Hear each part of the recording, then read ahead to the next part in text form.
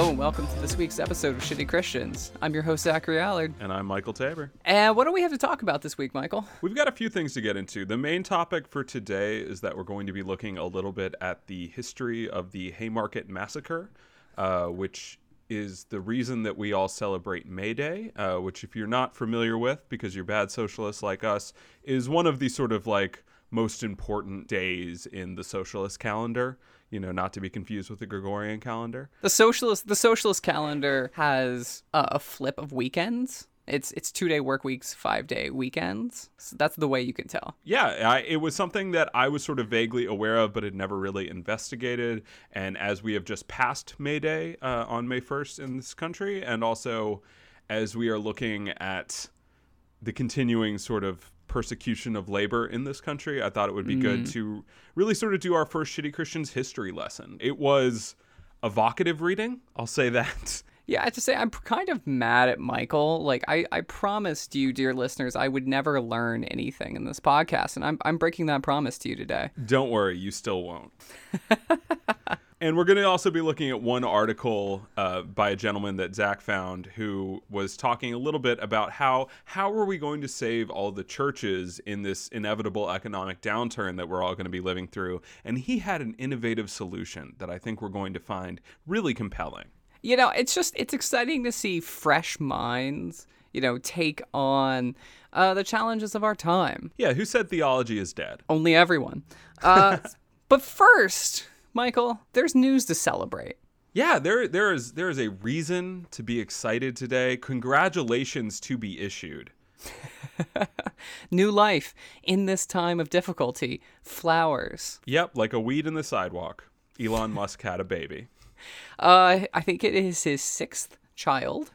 Yes, at least that we know of. So Elon Musk has been sort of a minor celebrity on Shitty Christians. He's a person that we enjoy shitting on. He is a compellingly broken figure. We've referenced his horrific labor conditions in his factories. We've talked about how his tunnel designs are utter and complete nonsense, and so many of the things that he is consistently lauded for as if they were genius are just the most hackneyed, tired bullshit. So yeah, Elon Musk and Grimes had a kid. Zach, how do I pronounce this kid's name? We think it is something to the effect Who's of... we? The entire internet has been sleuthing this. My favorite joke on the internet is that it's like Toby. But we think it is something to the effect of XAI Archangel. Okay. I will point out that neither the letters AI nor the word archangel exists in that name. Why would they, Michael? Language. There's no relationship between sign and referent, Michael. Yeah, well, you know, Elon Musk has always been an innovator. You know, these true geniuses, they can't think inside the box of language or pronunciation. We got on that Catholic guy a couple weeks ago for naming his kids like Methuselah or whatever. Little did we know. Elon Musk is a secret priest. Unpack this name for me. Let's dive into the genius. Help me understand. So, according to Grimes, the mother, X is the unknown variable. The sort of AE symbol, which is normally pronounced Ash, is her elven spelling of AI, love, and or artificial intelligence. That's her elven spelling of AI. Oh, her personal Elvish dialect. How did I not know? Wasn't this a thing? Doesn't she, like, do this already? Yeah, Michael, it's like you don't know anything about the Grimes lore. I really genuinely don't. I have never interacted with that person's music. Yeah, I mean, like, her handle is more or less a bunch of emojis, symbols, other languages, and so anyway, the next thing is the actual name is A12, is the precursor to the SR-17, which is, quote, our favorite aircraft. Ew, who has a favorite aircraft? Fucking nerds. So what's the deal with this aircraft? Why is that special? Because apparently it has, according to Grimes, no weapons, no defenses, just speed. Great in battle, but non-violent. White heart. This is, I mean, I hate to say what I'm about to say. This is very on brand for Grimes. Like, it actually feels more of a Grimes name. People are, I think, taking this more to Elon, but, like, Grimes is the kind of person that, like, will have songs like Kill V Maim. You know, like, this is just, like, her whole vibe. It's lame. It's lame to subject your child to your fucking personal brand. this is the sins of the father being visited to the 9th and 10th generation. Like, by the time we get to like this kid's child just named Alpha and Omega version 2 / remix featuring Lil Uzi Vert, it's just not going to be cute anymore. Hey, that song slaps. Fuck you. So briefly before we move on, can we talk just a little bit about what a terrible husband Elon Musk is? Yeah, so he's been married a couple times before, and I went back and read an article from his first wife, and Marie Claire, because she's a writer. She's a writer. She was his college sweetheart. Like, they met at school. Yeah. They have like 5 kids together. They were married for a long time. It's a little bit sad. He's been, since their divorce, kind of, flitting about, for lack of a better term. But so I went back and read it, and it's kind of sad and icky. Yeah, it's really gross. So he talks about, to sort of set the stage, she writes, in the late spring of 2008, my wealthy entrepreneurial husband, Elon Musk, the father of my 5 young sons, filed for divorce. 6 weeks later, he texted me to say he was engaged to a gorgeous British actress in her early 20s who had moved to Los Angeles to be with him. Her name is Tallulah Riley, and she played one of the sisters in 2005's Pride and Prejudice. The two things that struck me, she continues, were A, Pride and Prejudice is a really good movie, and B, my life with this man had devolved to a cliche. I need to read this lady's books. No, she sounds like a pretty good author. They get married. It's kind I read this as well this morning, but she talks about how when they started dating in college, she was initially attracted to him in part because he was the first person she'd ever met that was supportive of her writing career. Like, she was in the college bookstore with him. Hey, like, I want to be on these shelves one day. And he really like responded to that. He was ambitious. He saw that ambition in her. And he initially, at least, he was attracted to it. And he was excited to encourage that. And then things take a turn.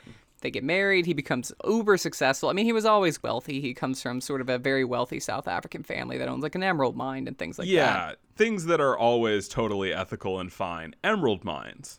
In South Africa. Yeah. But, he sort of makes as much as you ever can when you come from a wealthy family. He sort of makes his way, makes an enormous fortune. And They have a bunch of kids, and she does, by the way, accomplish her, she gets published, but he stops caring about that.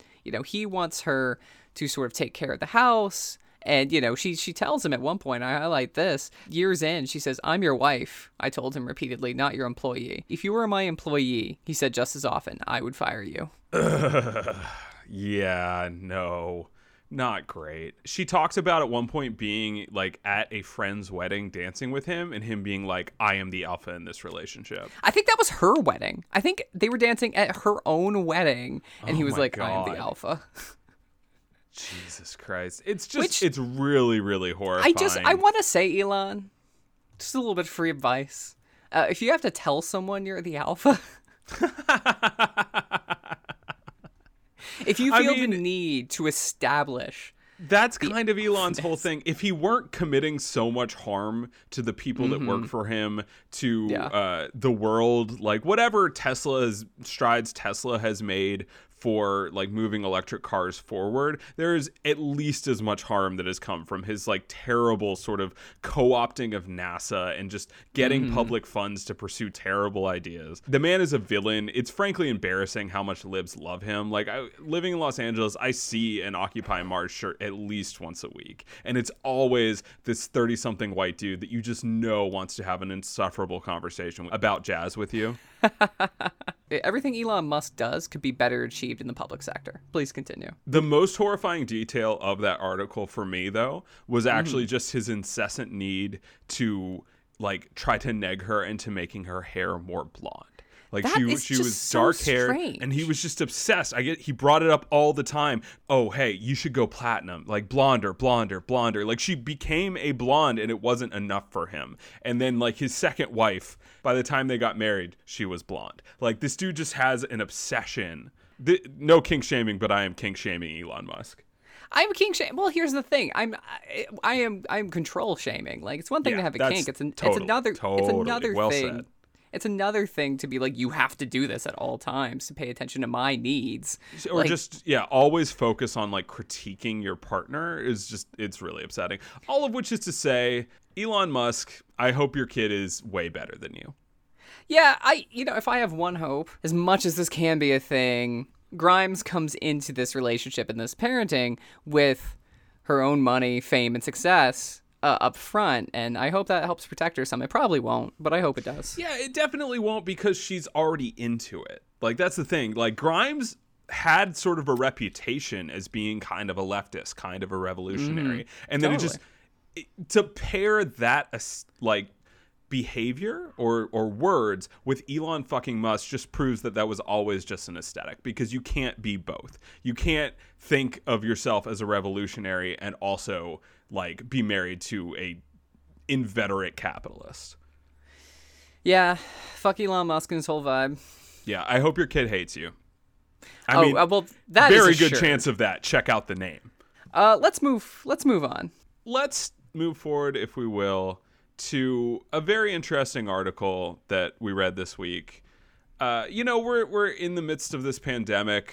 Stuff is getting really bad. We don't know how awful this is going to be, not just for people's lives, but for so many institutions. Zach, tell me, how will we save the churches? So we found an article in Baptist News Global called "It's Time for Innovative Partnerships Between Churches and For-Profit Businesses." You know what's so funny is last episode we were talking about like Baptist News Global and how like, hey, this is pretty above average. And like that's still maybe on the whole true, but there's a reason we did not offer a blanket endorsement for that institution, because this week I turn on the computer and see this nonsense. The only thing we blanketly endorse is Grimes, baby. X versus Sever. Also, shout out to me for talking about turning on the computer like a 70-year-old. That was good.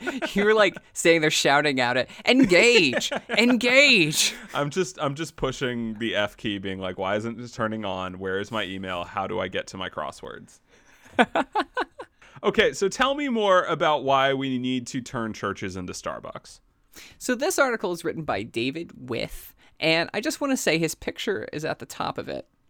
Oh, I made a note about this too. He's a bow tie guy. He's a bow tie. Well, and here's the thing. You knew it ahead of time. He lives in Raleigh, and I just want to say, David, we probably know some people in common. It's no secret, he begins, that most churches in the United States have been experiencing declines in membership and financial support for decades. Gee, I wonder why. I have been in church meetings where old people yell at young people for not giving enough to the church. And there's two elements of that. Millennials are actually very generous as a generation. Like, we give a much higher percentage of our income, and we give it to a lot more places and causes that we're interested in. Yeah. And two, we have no fucking money. You took nothing. all the money. Well, yeah, and nobody will die. Nobody will die. Like, well, we're about to solve that problem. Yeah. I was listening to the radio. Nancy Pelosi was born before World War II. That can't be true, because if that was true, she might actually hate Nazis. Oh, shit. So, churches are falling apart. If there was ever a moment for congregations to entertain new modes of missional practice, that sounds fine. But wait. That's a word. And financial sustainability. That time is now. The time is now, baby. So he continues, as the COVID-19 pandemic awakens Main Street and corporate businesses and their consumers to the fragility of the American economy, the now not so invisible hand of the free market has revealed all of her cards with a 5-card full house of crippling illness, growing scarcity, social panic, outrageous debt, and widespread job loss. So this was kind of a fascinating moment for me for two reasons. One, that is a terrible sentence. The worst sentence. What's that metaphor? That is an invisible hand playing poker. I lost the plot, man. It's too much. It's a winning hand of bad things. Thought he was making a point about like, yeah, the market is fucking us. Well, he almost starts to go that way. He's almost like, maybe capital is bad. But that's, you, dear listener, probably know where this is going. It was just a really funny moment of like, acknowledging the real problem before offering the worst solution. So, he talks about capitalism a little bit more, and he says, to be sure, pulpits from across the theological spectrum will resound as critics or champions of the free market capitalism, the capitalist system. Aren't you just so special, Mr. Centrist, Mr. Sitting in the Middle? And then he drops the hammer. Some will continue to preach American capitalism as gospel, touting the gifts of economic freedom and individual liberty. It's like, wow, I wonder where you stand. See, I still think that he's trying to take the middle road. He was saying we're not here to have that conversation because we're all living in the system, baby. So we all just got to do what we can. Yeah, the reality is that not a single dollar is given to the American church that hasn't passed through the coffers of capitalism in some form or fashion. It's weird that they kept the typo because I'm pretty sure it was supposed to say coffins.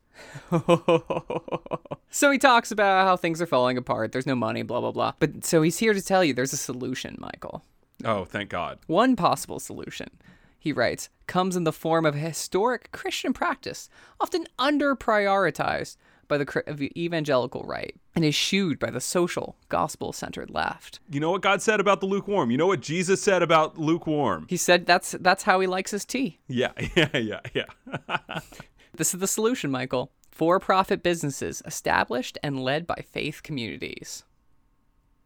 So, this is where I'm going to get into a little bit of theology, etc. here in just a second, because he decides to talk about Trappist monks.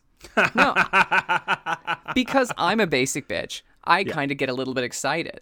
I have known a Trappist monk here or there in my day. What do you mean known? I went to a Catholic grad school, and there was a Trappist monk in a couple of my classes. Oh, this was the vow of silence guy. Yeah, but he was chatting while we were in school together, so that was very funny. Yes, he had a break from his vow of silence. Until the rest of his days, silence. But he will email. Fucking ruthless on Twitter, though. So the Trappists, usually pretty chill dudes, lead lives of penury, chastity. They just kind of hang out. So this asshole went and hung out with them. He writes, the experience after hanging out with some Trappists was so powerful and inspiring that less than 6 months later, I launched North Carolina's first for-profit business and congregational ministry venture in partnership with First Baptist Raleigh, a food truck where monthly profits are shared with our poor neighbors in the form of barbecue sandwiches, sides, and ice-cold drinks. Oh. So, that is not super in keeping with the spirit of Trappist. What did you do for others when you were most needed? And it's like you gave them barbecue and drinks. You profited off them? You made money and then gave people old sandwiches at the end of the day? Okay, did you get the name of his barbecue restaurant in this? No. Oh, Zach, you missed the most important part. The name of the food truck is And Also with Q. Boo. That's apostrophe CUE as in the tail end of barbecue, in case anyone was not understanding that clearly genius. So he writes a little bit more how each of these monasteries, a historic Christian monastery where revenue was supplemented by monk-led for-profit business. The goal was to address this question. Might churches employ alternative revenue streams to sustain programs and operations during times of economic or social crisis? There's two things I want to hear. First of all, churches and monasteries are not the same. No. And monks would never claim to be the church or a church. And also, the Trappist monks do not operate as a for-profit. You fuck! Right. Because here's what happens, is he says Trappist monks have for centuries conducted ethically sound for-profit business. So what he does to bolster this is he says the rule of St. Benedict is a historic and time-tested guide for churches to follow in implementing ethically and theologically sound for-profit business. So I did a little bit of reading, even though I said I wouldn't do it. I'm sorry. You were not forgiven, but continue. From my interaction with monks, they would never do anything for profit. But maybe I was wrong. I thought, let me look into the rule of St. Benedict, because that is the entire thing this douchebag is basing his argument on. So I looked into this. Benedict's concerns were the needs of monks in a community environment, namely to establish due order, to foster understanding of the relational nature of human beings, and to provide a spiritual father to support and strengthen the individual's ascetic effort and spiritual growth that is required for fulfillment of the human vocation. So none of that seems to vibe with making profit for a church. And it has to do with these communities that are not very ways want the church. But I went deeper. I just see the words chapter 33 here. Yeah. In chapter 33, literally forbids the private possession of anything without the leave of the abbot, who is, however, bound to supply all necessities. And chapter 34 prescribes a just distribution of all things. Boy, I wonder what that sounds like. But here's the kill shot. So he says this is like how you should run a for-profit business. Chapter 57 says, enjoins humility on the craftsmen of the monastery. And if their work is for sale, it shall be below rather than above the current trade price. That is not for profit. You dumb Baptist hayseed fuck. It literally is going against everything you're saying. It is literally anti-profit. You stupid bitch. I love. It's the best move. Just quote something that you know that no one except us assholes is ever going to bother looking up. He quotes something and says it's defense of something it's actually against. It's amazing. Like, what is wrong with you? I just want to bring up one quote that I found in this. Yes. And it's where he's talking about profit. Because, that's this whole thing. Like, it's not about profit's not fine. The problem. And he says, profit isn't born of greed, but rather is a gift from one's work to serve and care for the community. That is, what the fuck? Yeah, I'd like to quote from our Bible where it says, labor is entitled to the value of all it creates. You can't turn a church into a business. These are diametrically opposed missions. Well, yeah, I've been reading John, and in the second chapter of John, Jesus literally makes a whip and gets people out of the temple who are doing business. He flipped the food trucks' condiment tables. There is no Christian argument, historical or otherwise, for him. Yeah, it just and I think it also just fails to recognize that like businesses take time and energy to run. If you are investing the amount of time and energy it would take to get a small business up off the ground and profitable so that it can subsidize your ministry work, then guess what? You're not going to have any time for that. A monastery is not the church, and a business is not a monastery. It is a daisy chain of absolutely broken understanding that leads you to the conclusion that we should turn every church into a fucking Dunkin' Donuts. Which, by the way, like is already kind of happening. Like, you look at mega churches, they've already figured this out. Well, you know what Jesus said, runs on Dunkin'.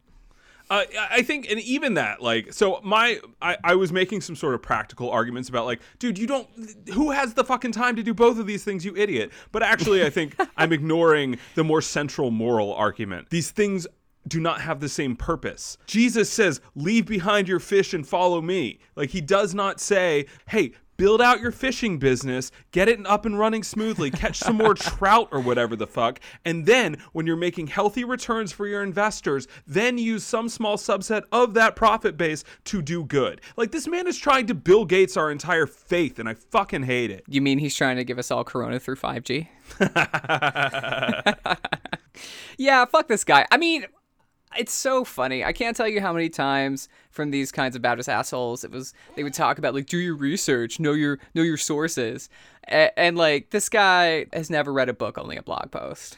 Yeah, I mean, none of these people, they just buy the book so they can misquote it. The whole point is to be able to try to twist the aesthetic value that we give the concept of knowledge to whatever shitty end they want. Like, they have no interest in actually engaging with history and time and theologians and philosophers. Like, they don't give a fuck about any of that. They just want that gravitas applied to their terrible fucking food truck idea.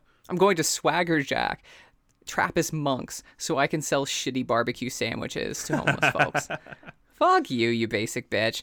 The last point I want to make is that this is also just rooted in fear. Like, the church is dying. There's no money. Like, fuck you. If you actually believed in God, you wouldn't, like, be trying to, like, run, like, Church a Million. And it's worried about dollars, not about people. Because the truth is, a good church is concerned with reaching people with its resources, not getting resources from its people. So, it's just embarrassing, hackneyed evangelical shit. The only thing worse than that article was that bow tie.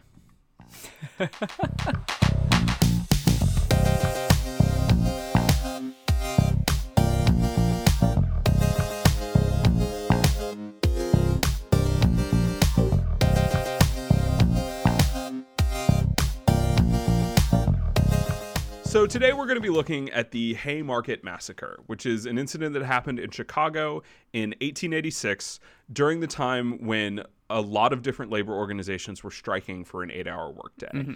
And so this is where we lose all of our listeners, but that's okay. Listen, guys, the one of you that's left, I'm here for you. We're friends. Oh, so excited. I think it's a foundational moment in socialism, in the American labor movement, and honestly, I think in how our country understands social and labor movements. I kept being struck by just how current this thing that happened, 100 and what is it, 50, almost 50 years ago. Michael, I've done some reading this week. You will not. I repeat, you will not get me to do math. You will not push me to math. I have 10 fingers, 10 toes. Maybe. I've said too much. 133 years, 4 months, 5 days, 15 hours, 7 minutes, and 2 seconds ago. Mm-hmm. Oh shit, no, I didn't put in the actual date of the massacre. So 133 years ago. And it honestly feels like it could be happening now. Zach, are you ready to go on a journey with me? We're holding hands and holding hearts, so yes. So we are in Chicago. It's 1884.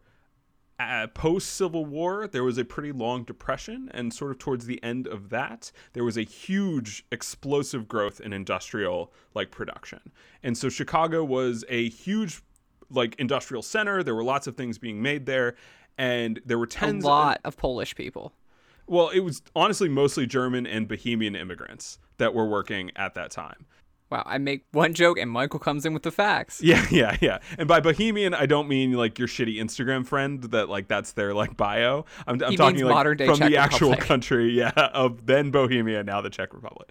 Anyways, working conditions at the time. This is sort of the important stage setting moment. We're about $1.50 a day for 10 to 16 hours of work.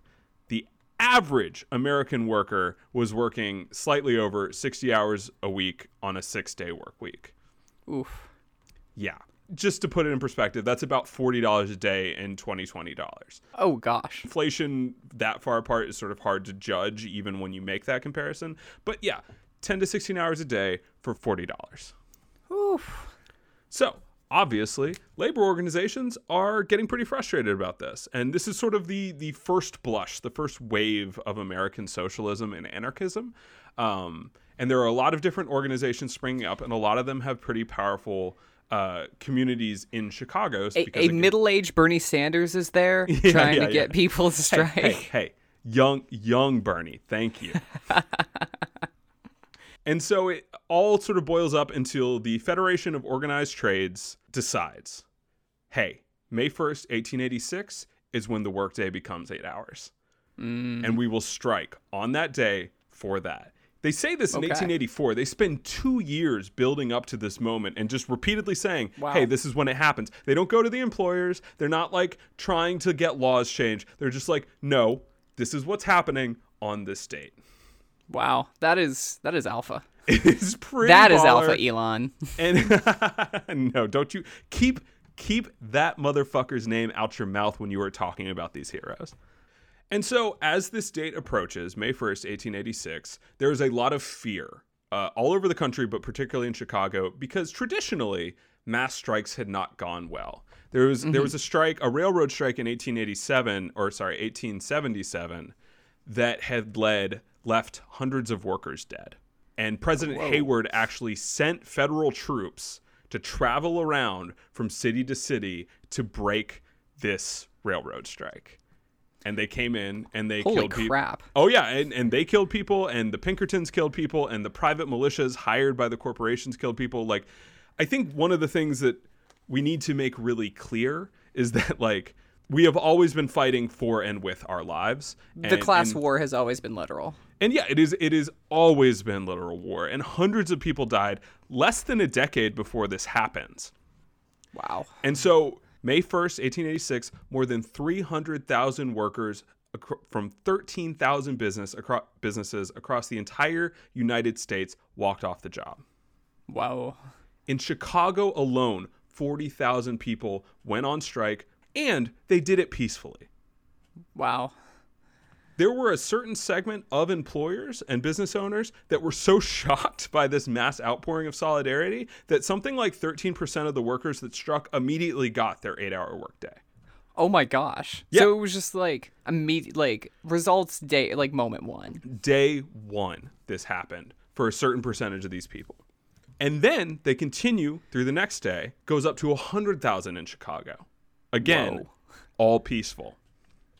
Then we get to May 3rd. Some of the strikers are going in support of the workers at a steel plant that had been striking for 6 months. During that time, they had been regularly beaten by Pinkerton agents and harassed by police. Like this Man, the Pinkertons, it's not just Deadwood. They really were the worst. Oh no, trust me when I say they'll come up again.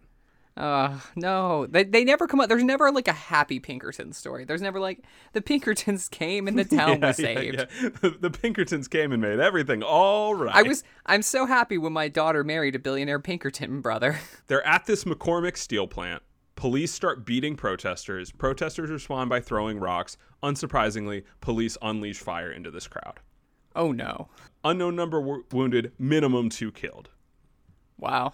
Then we get to May 4th. On May 4th, the anarchist organizations, which was kind of interesting for me. I've always heard a lot about the socialist history in America, but I wasn't really aware that a lot of these labor unions were hugely run and staffed and joined by anarchists. There was a real powerful anarchist movement that genuinely, there was sort of a debate between the socialists that wanted to make things good for everyone and the anarchists that were like, no, we need to dismantle all hierarchy. But they were all working for the same purpose in this moment. I think there's something really powerful. That's kind of inspiring. Yeah, that these are people that had real philosophical differences about how to structure our country, but they all were able to come together to say, this is what we can do for the worker now and fight for that. So the anarchists put out a call. They're like, hey, we need to have a public meeting. We need to come together to talk about this police brutality. They're killing us in the streets. Let's talk about it. And they call this meeting for May 4th in Haymarket Square. I'm sure you can tell this is going to go swimmingly. This will be a happy story. I think it's important to set up that this was really small in comparison to everything that had come before. Compared to the 100,000 people that were striking in Chicago the previous day, only about 3,000 people maximum showed up to this actual meeting because one, it was on incredibly short notice, it was called for the next day, and two, the weather was really shitty. Which ends up being a pretty significant factor in what happens next. And so there's maximum somewhere between 600 and 3,000 people at this event. The police, of course, are there in force. The actual mayor of Chicago shows up to check it out. There are families there with their children. This is a big public nonviolent protest and meeting. And the mayor himself just left early because he testified. The crowd remained calm and orderly, and the speaker, August Spies, made no suggestion for the use of force or violence towards any person. Okay. There are a couple people that spoke, and I want to spend a little bit of time. But let's start with Albert Parsons, who was a first socialist, later became an anarchist. He fought for the Confederacy in Texas during the Civil War, and then married a freed slave and spent the rest of his life working for worker rights and black rights with his wife, Lucy Parsons, who is an advocate and activist in her own right. Wow, that's a pretty metal background. I'm sorry, that's awesome. All these guys are pretty fucking... you know what's we can cut this or not, but on the losing side of everything, poor guy. Just could not pick a winning side to save his life. Yeah, well, welcome to our podcast too. So, what? So that's one of the guys, and he was one of the more fiery orators, and he spoke for an hour in the crappy weather. He's one of us. Yeah, yeah. And then the second guy that spoke was Samuel Fielden. Now, Samuel Fielden, he was actually a lay pastor. He was Methodist. He had studied theology. He ended up being sort of a circuit preacher in Britain, where he was born for a while, emigrated to the United States, and worked in various like textile plants and work, became a full-time teamster. He was like the guy from before. He was trying to, bring some profit to the church, is what it sounds like. Shut the fuck up, Zach. Again, keep that bow tie out your mouth when you discuss these heroes. Fielden went to work at the age of 8 in the cotton mill in Lancashire, and he talked about how that the most like devious form of torture Satan could devise was to take damned souls and make them work as children in a textile plant. And just keep them as children doing that work. And he said the only passion that bonded us was the hatred of our conditions. Wow. That's really powerful. Fielden was a lay pastor, and at this point, pretty much a full-time labor activist. And he didn't really want to speak, which I actually think is important. Yeah. That like the weather was bad, people were already kind of dispersing, this thing was winding down, but he was convinced to like talk. And so he was just going to give like a brief 10-minute talk. And he starts doing that. Meanwhile, there are varying reports of this, but the one that I found that seemed the most trustworthy was 188 police officers are watching this. Oh. I always feel safe when 188 cops are watching. Just standing in a corner glaring at you. Noted keepers of the peace, police. Yeah, and so the police captain, as he's finishing his speech, marches up to the wagon that he's speaking from and says, y'all need to get the fuck out of here. Like, you need to disperse. Whoa. And it is wild because it's clearly winding down. A lot of people had already left. The estimates are, again, very varied. We're talking about things over a century removed, but just hundreds, something in the hundreds of people still gathered. And so it's really strange that this would be the moment to walk in and sort of big dick it. And Fielden talked about how he said, hey, hey man, this is a peaceful gathering. Like, yeah. And he later wrote, he was like, I was saying that to alleviate his concerns because he seemed so agitated by what was happening. And then he repeated his request even more angrily. And Fielden hopped down off the wagon and he said, okay, we'll go. And the crowd started to disperse. And that was the end of the story. Nothing bad happened. We all moved on. And we can all go home. As the crowd is dispersing, somebody tosses a bomb at the police officers. Oh, no. One of them is immediately killed. 7 of them are wounded mortally and die over the course of the next week. Whoa. And in response to this, 188 minus 7 police officers start firing indiscriminately into the mass of peacefully gathered people. Oh, no. And within 5 minutes, again... Numbers vary. There isn't even variance because they never released them. No reporting was ever done on the number of people that were killed and wounded. The police chief himself said they had at least 60 wounded police officers at the end of this. Oh my gosh. Yeah. 60 policemen wounded in the incident.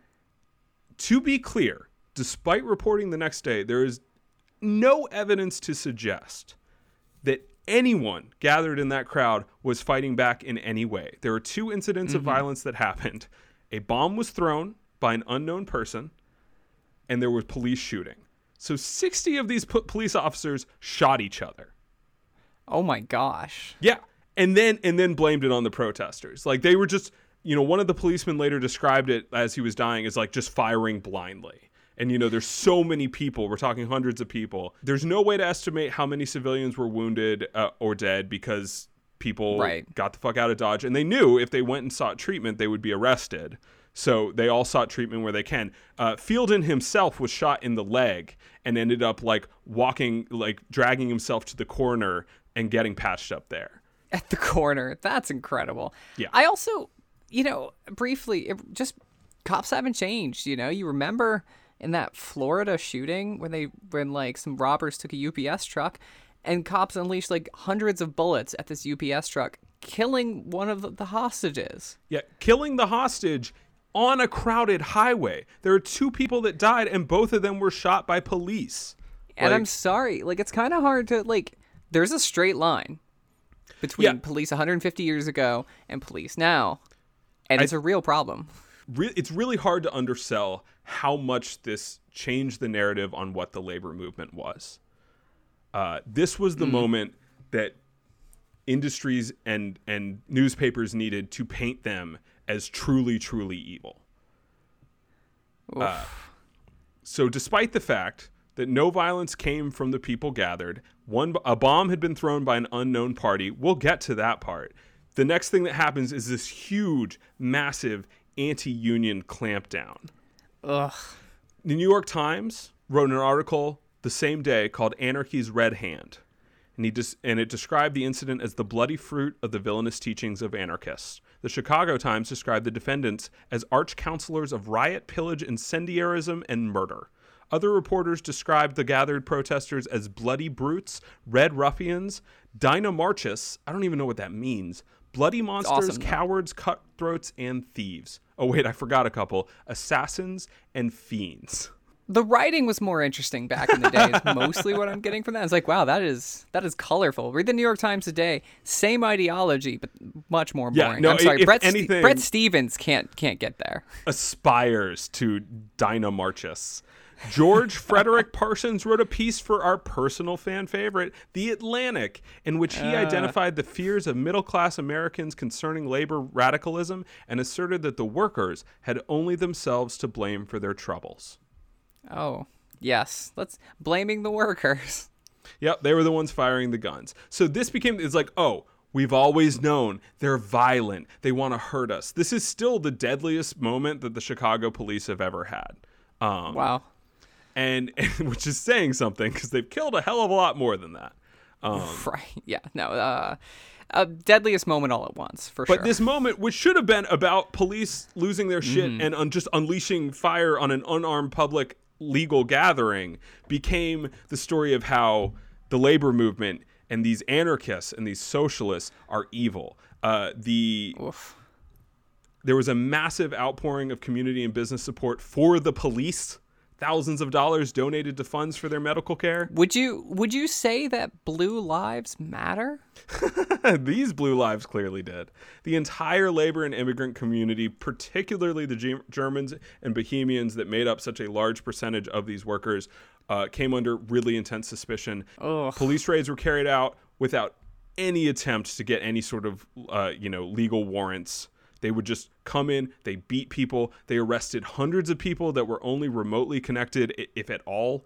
They ransacked meeting halls, places of business, socialist meeting places. This became the moment where they had the incident that could turn the public's perception on who these workers were, and they hit it with everything they had. Oh my gosh. A newspaper report in Chicago described it as a riot, which is just factually inaccurate for a just peaceful not gathering. What the word riot means. And so there's been a lot of speculation. Like the men that were eventually arrested for this, which is what we're going to get to next, firmly believed that it was not one of them that had done this. Really? And yes. And there were, this was, I guess, a very popular view amidst the worker movements. Now, some attributed it to the police, which, might sound a little crazy. Much more interestingly, I think, and we'll get to some of the reasons for this, a lot of the workers believed that it was a Pinkerton agent who was responsible for this because they already had a habit of infiltrating labor groups and violent strike breaking. And I think there is something to be considered here, and we'll get to some of the other reasons a little later on. But if it wasn't a Pinkerton agent or someone allied with the institutions of power, it fucking should have been, because this gave them everything that they wanted. This was an incredibly cheap way to manage to change an entire national conversation on what labor is. And the caricature of the worker going forward was an Eastern European immigrant with a big beard, a bomb, and a knife. So, 8 anarchists and socialists were arrested the next day. Albert Parsons, August Spies, Samuel Fielden, Oscar Neebe, Michael Schwab, George Engel, Adolf Fischer, and Louis Ling. The judge, Joseph Gary, he was not a huge fan. What's interesting about this group of people... This was not a Judge Judy situation. I mean, it was a kangaroo court situation. So I don't know. Maybe Judge Judy honestly probably would have been Joseph Gary in this situation. Like Judge You Judy take her name out your mouth. No, Judge Judy is not a friend. Fuck you. I know she's not. Interesting little tidbit about all these guys. None of them had any direct interaction with this bombing. 5 of them weren't even present. The 3 of them that were present were speaking publicly and were clearly not the person that threw it because everyone was fucking looking at them. Oh my gosh. That's crazy. There was no attempt to even made to say that these guys were responsible for the actual bombing. The prosecution ended up arguing that they were participating in a conspiracy because of their riotous and violent language. And so sort this of the Rico of tweets, if you will. it is absolutely the moment where all these motherfuckers were rounded up for their Twitter feeds. Oh man, that is going to be a problem for you and me. Very Yeah, soon. no. Again, If we only had followers, it would be a real issue. Our only defense is how off the radar we are. I misspoke earlier. I said all 8 of them had been arrested. Actually, 7 of them had been arrested. Albert Parsons, the man that spoke for an hour on that day, had managed to evade capture by police. Metal. Which badass. is pretty fucking baller. But he showed up in court on his own to stand in solidarity with his comrades on their court day. Oh my gosh, now that's a squad. Yeah.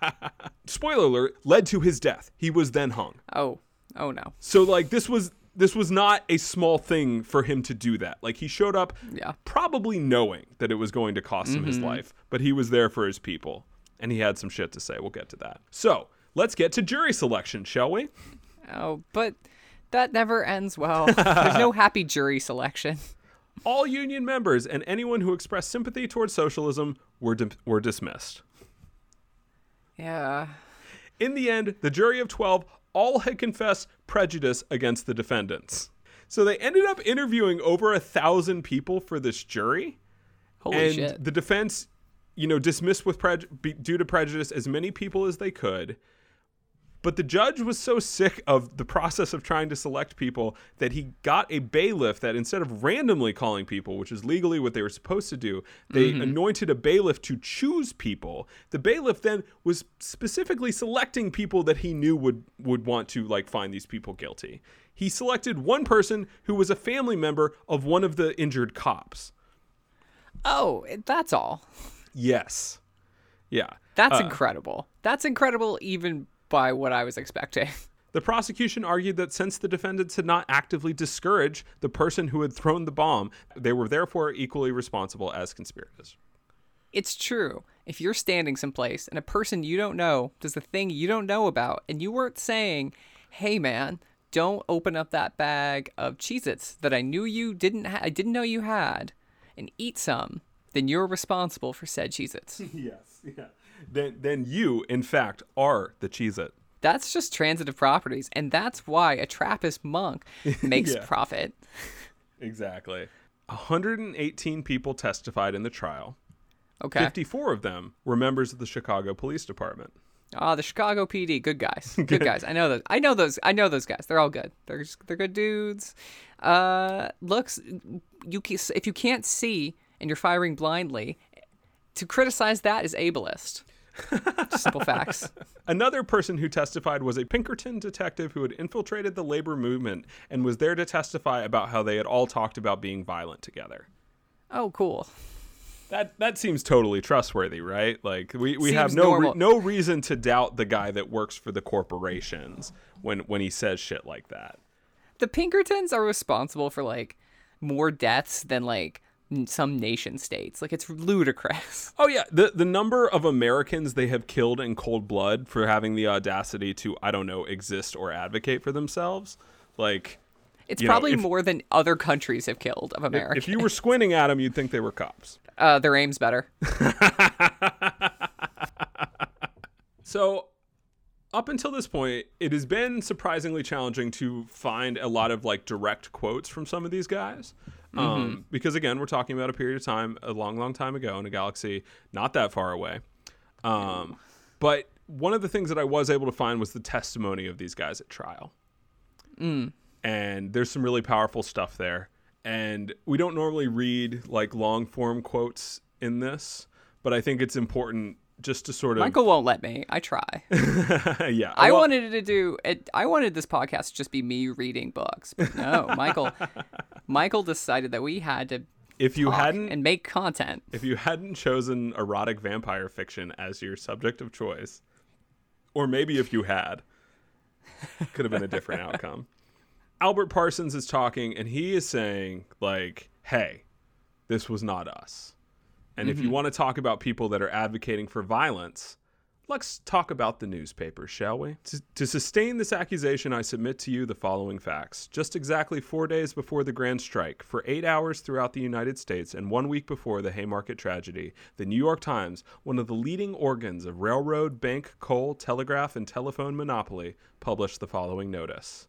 Hand grenades should be thrown among the striking sailors, as by such treatment they would be learned a valuable lesson, and other strikers would take warning from their fate. Wow, that is real familiar. That is a New York Times op-ed. Hey, that spoiler, is New York Times. They've always sucked. New York Times original. I love him describing them as the leading organs of railroad, bank, coal, telegraph, and telephone monopoly. We need to use that when we describe the New York Times from now on. That is their title. For sure. Shout outs. This is another one. I believe this is also from the Times. The strike question is, of course, the dominant one, and it is disagreeable in a variety of ways. A very short and easy way to settle it is urged in some quarters, which is to indict for conspiracy every man who strikes and summarily lock him up. This method would undoubtedly strike a wholesome terror into the hearts of the working classes. Another way suggested is to pick out the leaders and make such an example of them as would scare the others into submission. Yeah, I can't think of anything that's more the organ of the powerful than the phrase wholesome terror. Yeah. Yes. My God. It is, we talked about this a little bit last week, but it is astoundingly naked in its honesty. It's like, well, you should either lock all of them up, punish the leaders of them so much that it scares the rest of them, or just throw hand grenades. Yeah, just hand grenades into their midst of these civilians. It is disgustingly honest. I'll say that. The New York Herald said 2 hours taken from the 10 hours of labor throughout the United States proposed by these short-hour movements would make a difference annually of hundreds of millions in value, both to the capital invested in industries and to existing stock. Ding, ding, ding, ding, ding, ding, ding, ding. Boy, It is... That's crazy. So it seems to me, he says, that it is hand grenades for the strikers and gallows for the socialists are recommended by the organ of monopoly as a terror to both. And then this is him bringing... I know. All these guys, fucking great writers. It's absurd. I'm so upset as a person with a shitty podcast. I mean, but it was more than 280 characters, so does it really count? Yeah. And then he's going to bring it home here. Socialism is simple justice, because wealth is a social, not an individual product, and its appropriation by a few members of society creates a privileged class, a class who monopolizes all benefits of society by enslaving the producing class. Now, Your Honor, this is what makes the monopolists mad at the anarchists. This angers the corporation men. See what they say. The result is that a verdict must be brought against socialism, because, as the district attorney states here, the law and the government and anarchy itself are upon trial. That is the reason. Not for what I did, but it is for what I believe. It is what I say that these men object to. Well, I'm crying now, and I wasn't planning to be weeping during a podcast, but You're welcome. Damn, that's good. The economy of logic to say, oh, you were trying me because my rhetoric was too violent. In the paper of record, they're saying throw hand grenades into strikers, but yes. I'm the one that's going to hang. They're allowed to say that, they shareholders are entitled to 2 more hours of every single day of your life, 6 days a week. Let's move on to Fielden, the pastor, the lay Methodist minister. And it's so good. Okay. It is not generally considered a crime among intellectual people to be a revolutionist, but it may be made a crime if the revolutionist happens to be poor. Oh, shit. So too with everything. God damn it. Yes. I tell you that a man is of no use to his world, of no use to society or the neighborhood in which he lives, who has no other object in view than making a fortune for himself and his family. And it is because we have recognized this fact, and it is a philosophical fact, a logical fact that no man can get away from, and Mr. Ingham has not got the intelligence to perceive it, that the greatest security to human happiness depends on the widespread happiness of those around you. Damn. Fuck. I'm canceling this podcast because we're not that interesting, or well-spoken, or principled. God damn, these men died for this. You have no security for your fortunes. You can have no security for your comforts as long as there is around you a dissatisfied, a despoiled, and suffering community. I assert here as fact that Vanderbilt himself would be a happier man today if he had but 20,000 to his name and every employee were above want and above the danger of want. There would be less irritation, less of the trouble and bother of clashing and conflicting of interests that there is, which must necessarily bother those men considerably and hopefully keep them awake at night. Fuck, that's good. But Michael, I thought from earlier that profit wasn't bad. Yeah, no, but I mean, clearly profit isn't bad, obviously. I make hella good Q sandwiches, so clearly I deserve this. That is really beautifully said and so true. This is the simple language of socialism.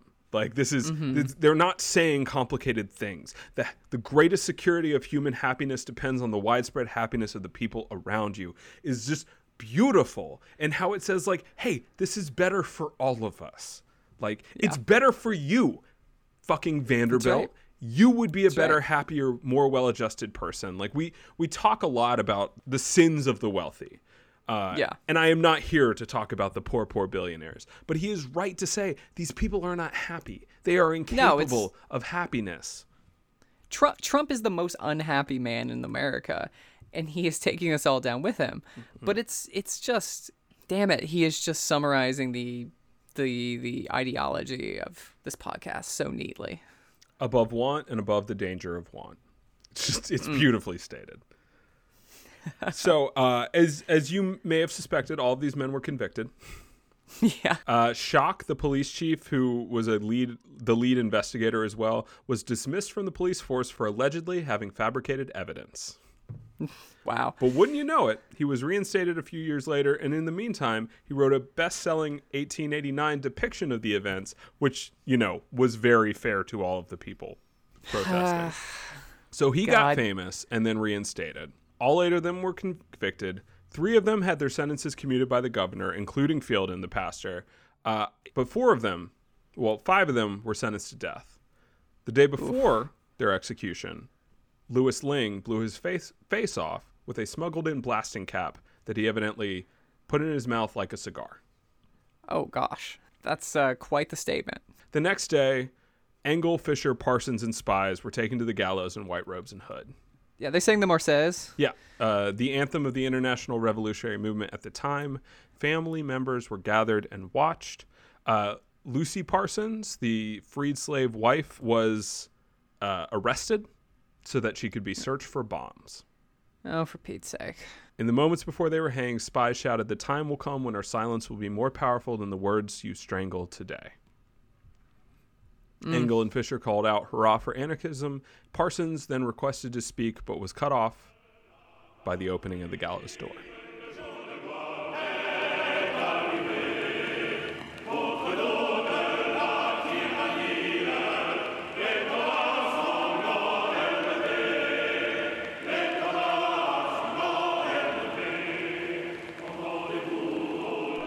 According to a labor studies professor, William Adelman, he said, "No single event has influenced the history of labor in the United States and even the world more than the Chicago Haymarket Affair. It began with a rally on May 4th, 1886, but the consequences are still present today. Although the rally is concluded in our American history textbooks, very few present the event accurately or point out its significance."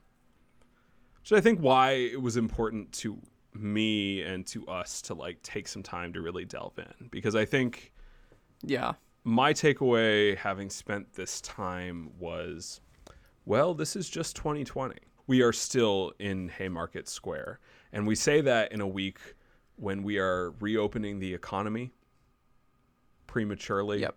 We say that the week that, there are leaked White House documents saying that we are going to be looking at 3,000 deaths a day in June. That's right. A 9/11 every 24 hours. Yeah, we are looking at, in many ways, the direct continuation of these problems, whether that's our newspapers lying to us and telling us that we're the villains. How much did we deal with that with the Bernie campaign? Oh my gosh. Whether that's our corporate overlords being willing to enact violence upon us in order to get what they want. I mean, there were states this week that set up websites so that businesses that were reopening could rat out their employees, because if the business is reopened, there's currently no provision in any unemployment for staying home because you're scared for your life. So if the business is open, you don't get unemployment anymore. So they set up websites so businesses could rat out their people and have them taken off unemployment. Yeah. Mitch McConnell trying to pass rules that you can't sue your company if you die because you're back at work. Corporations for the and he said that was his red line. That was his red line for if there's any more stimulus. I hadn't heard that. Oh my god. Yeah, this was new. That if the litigation stuff was his the thing he was going to be fighting for. So corporations aren't just people; they're the only people. Yeah, we are living in a space where once again they are saying, "Hey, work or die." Yep. Your choice. So here we are. We're back in Haymarket. We're gathering, and they're telling us that shut up and go to work. How do we combat a system that is telling us how clearly they want to kill us? Because these men gathered, struck, didn't incite this violence, and then died for their cause. And that is that is a shitty fucking deal, let me tell you. I hope that is not our future. But the truth is that the entire American labor movement, the same movement that gave us the 8-hour workday, as we saw, these men and many more men and women died for. Families were burned in their homes for our Saturdays. They struck and said, we're staying home on Saturdays. And they said, cool, we're burning your house down with you in it. The things that we fight for in this country always encounter not just, your shitty Thomas Friedman article lecturing you on how you don't own enough property. But real, direct, powerful violence. That's right. And that's the situation that these men found themselves in as they were unjustly arrested and hung for something they had no part in. And that is the situation that we find ourselves now in. When we talk about the past, we talk about, sort of injustices in the past. They are often created, particularly in the lens of fiction, which is something I think about a lot, movies, fiction, as a thing we have moved past. I think the thing that most struck me about going through this affair, about hearing about it, learning about it in more detail, was that nothing has changed, and hopefully we can make the world better in a way that these people wanted it to be. Yes, we find ourselves in the same fight. We are in the same fight today that we found ourselves in back then, but also things did change. The 8-hour workday did become a thing, and it has been systemically sort of chipped at from a lot of different angles in the time since then. And there are a lot of people that either don't have the benefit of that, and I don't want to ignore that, but that still became the national standard. They got what they fucking fought for. We can do this. Like we said, it took one day of a general strike for a certain percentage of those businesses to change because they didn't want to fucking deal with it. That's right. Good things happen because these people stood up for it. Unions work, strikes work. They know that. That's why they freak out. That is a good place to end on, I think. Solidarity is real, and it is powerful. Solidarity forever, comrades. Normally, we end with sort of, prayers, praises, prayer requests, but I kind of want to, give a little shout out to my mom.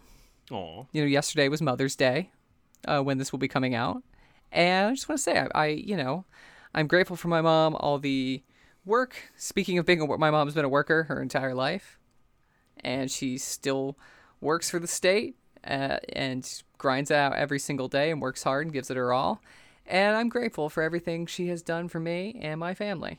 She, has helped take care of us and still helps take care of us. Even if she herself is not as into union movements as I am. Yeah, I think that's a great one. I'm going to shout out my dad because, I'm mixing it up. No, I'm kidding. My dad's great. But love you, Mom. Thank you so much. You're the best. Oh, yeah, I love you, Mom. Any good part of me is because of you, including the socialism. Haha, deal with it. Oh, yeah. No, I have alluded to this before, but my parents are why I'm a socialist, and it would drive them crazy. Don't teach people to think for themselves. That's all I'm saying. If you don't want that to happen. With that, I'd just like to thank everybody for listening. Yeah, really. For thank you so reaching out. much. We've had a few people reach out this week, and it has been really great. It's great to hear from y'all, and I've got a couple emails to get back to that I'm really excited about. My name is Michael Tabor. You can find me at Michael Tabor on Twitter. I'm Zachary Allard. You can find me at Zachary_Allard. And you can find all of our socialist shenanigans at @shitty_pod or www.shittychristians.com. Thank you guys again. This has been Shitty Christians. Come all of you good workers, good news to you I'll tell of how the good old Union has come in here to dwell. Which side are you on? Which side are you on? My daddy was a miner and I'm a miner's son, and I'll stick with the Union till every battle's won. Which side are you on? Which side are you on? They say in Harlan County there are no neutrals there. You'll either be a Union man or a thug for J.H. Blair. Which side are you on? Which side are you on? Oh, workers, can you stand it? Oh, tell me how you can.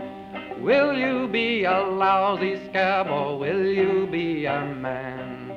Which side are you on? Which side are you on?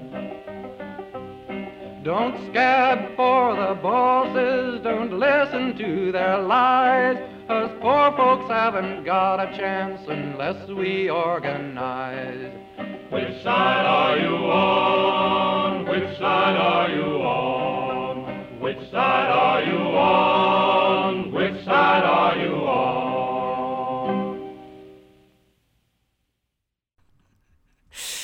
Oh, man. All right, let's move on. Okay, I can't move on yet. I have one more thought. Why is it that every single one of these dudes, it's a uniform? The bow tie is always two colors. It's either bright, obnoxious Easter yellow or it's polka dots, and the blazer is always blue. Why? Why can none of these men innovate in their sartorial choices? It's an entire generation of Andy Bernards that are the thought leaders of our faith. Jesus Christ. Oh, no. Oh, Yeah. no. Yeah. I'm ending I'm talking this late season Andy Bernard when he really went off the rails.